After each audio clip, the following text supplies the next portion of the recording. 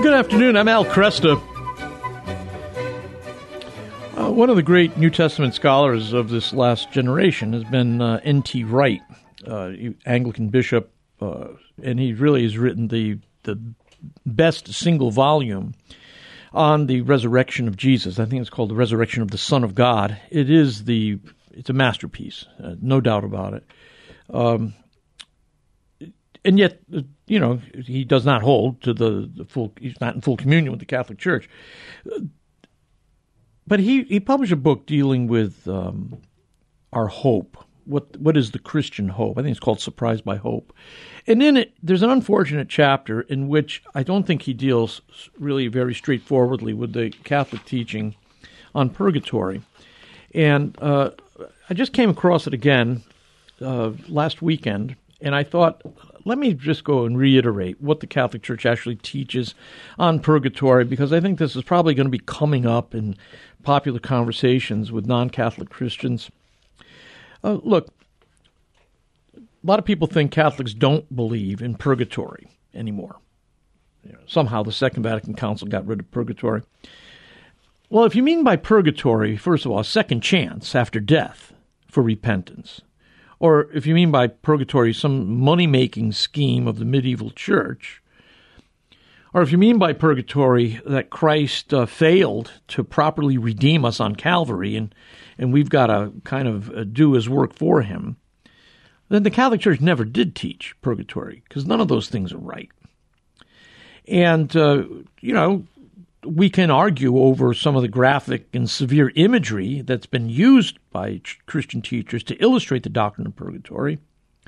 But we should also remember that the ecumenical councils of Lyon and Florence and Trent all forbade fanciful elaborations, especially in public sermons. I mean, they went out of their way to say, don't exaggerate what we know about purgatory. And in fact, the Catechism of the Catholic Church restricts its discussion of purgatory to only 4 paragraphs, beginning at paragraph 1030. And this is, let me read that paragraph, in fact. All who die in God's grace and friendship, but still imperfectly purified, are indeed assured of their eternal salvation. But after death, they undergo purification, so as to achieve the holiness necessary to enter the joy of heaven.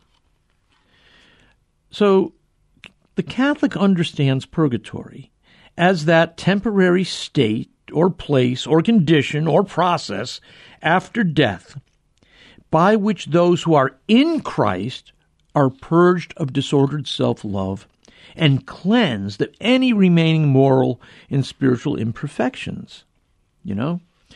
I know most people think of purgatory as a place. It might be better to think about it in terms of process, because our journey to heaven begins here on earth.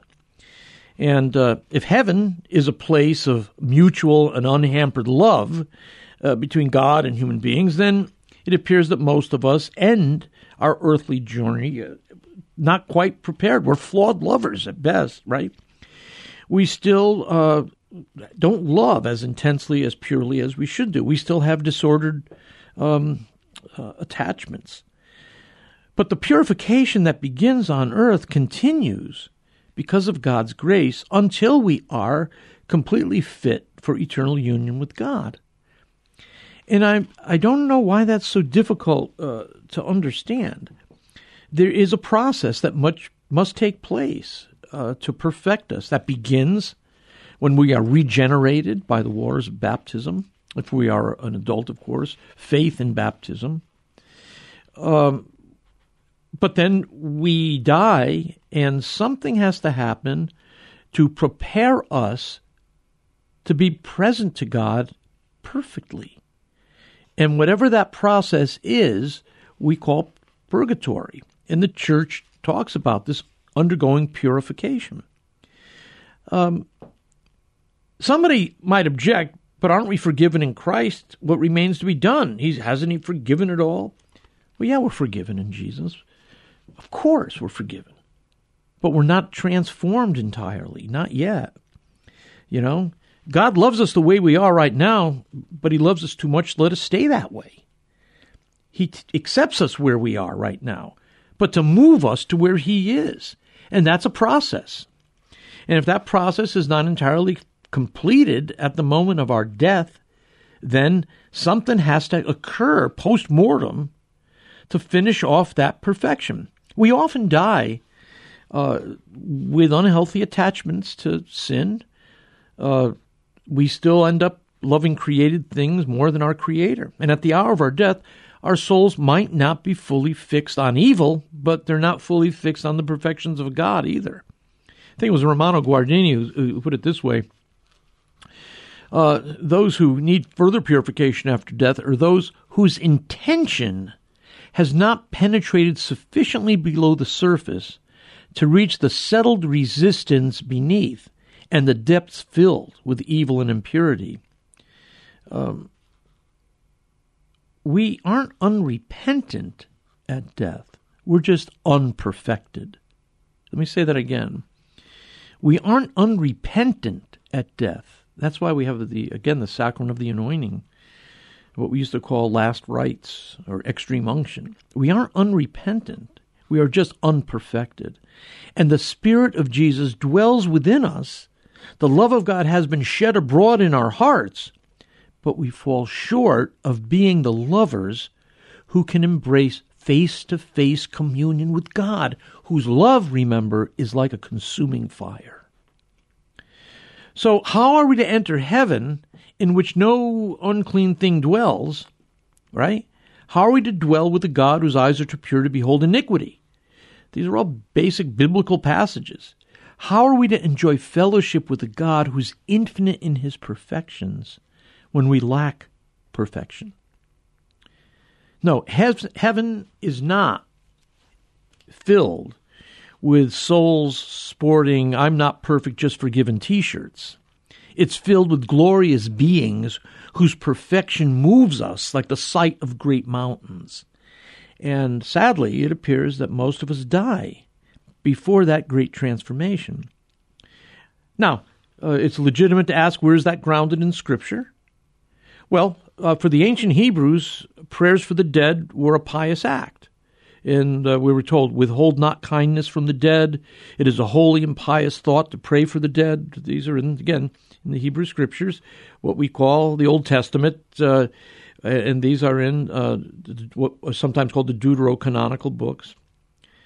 Second century Christian documents, like the Acts of Paul and Thecla and the martyrdom of Perpetua and Felicity, show us that the early church continued the practice of praying for the dead. And so while these documents aren't inspired, some of these documents are not necessarily inspired Scripture, they do indicate that prayers for the dead were not some outlandish later innovation. They were rather an assumed and a customary practice for the early church. And I have to say, the logic of prayers for the dead seems to demand something like purgatory. Because if the dead are in heaven, they don't need our prayers. And if they're in hell, our prayers aren't going to do them any good. So there must be some post-mortem place, some post-mortem condition, some post-mortem process that we can affect by our prayers.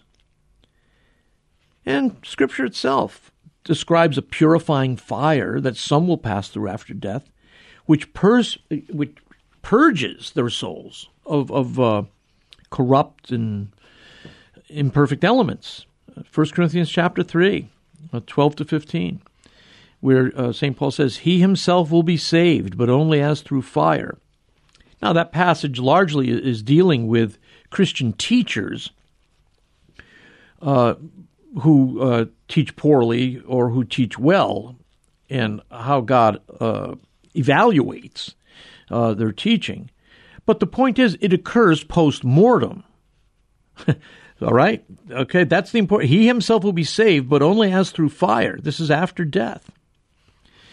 And we also have to consider what Jesus meant when he said that whoever speaks against the Holy Spirit will not be forgiven either in this age or in the age to come. Certainly there's some possibility of post-death shalom or restitution or forgiveness in view here. Now, sometimes people say, well, what about the thief on the cross? He was promised that on the day of his death he'd be with Christ in paradise. Well, yes, what is paradise here? Christ descended into the realm of the dead, and he didn't return to heaven until his ascension, 40 days after his resurrection. And still, New Testament scholarship teaches that the term paradise in this passage doesn't refer to heaven. It's a place of bliss and rest between death and resurrection. So, to the conventional language of days or years or centuries in purgatory, just remember that the purgatory has no clock. It occurs outside of time. So sometimes, the explanations we've used in the past kind of break down for us today. I think we compare purgatory or final purification to being like the antechamber of heaven. You're like a lame beggar. You've gotten an invitation to the king's wedding supper. And the invitation specifies that you have to arrive healthy and properly bathed and in your best attire. The king's mansion is far away, and you can only reach there over perilous terrain. You fear that you don't have the stamina, you don't have the wardrobe, and you don't have the courage to present yourself successfully at this supper of the king. Nevertheless, the king has called you, so you set off for the banquet in this faraway land. And you're growing in anticipation of communion with the king and his guests, and along the way, your travel is full of travail. And yet, you're getting stronger as you go along.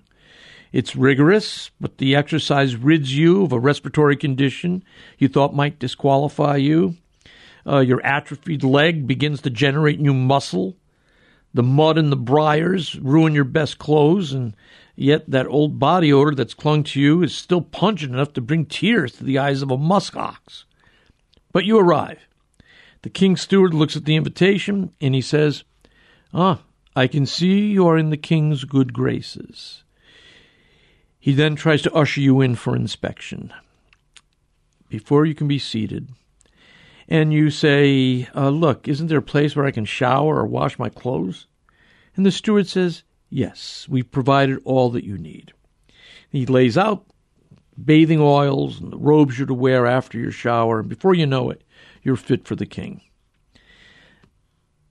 Some people say, well, then, is purgatory a place of suffering? Yes, but it's the suffering that conforms us to Christ. And throughout the New Testament, that's one of the major lessons of the Christian, that our suffering is productive suffering. It's redemptive suffering, and it's meant to lead us into the joy that he had as he endured the cross. Purgatory is essential to our understanding of Catholic salvation.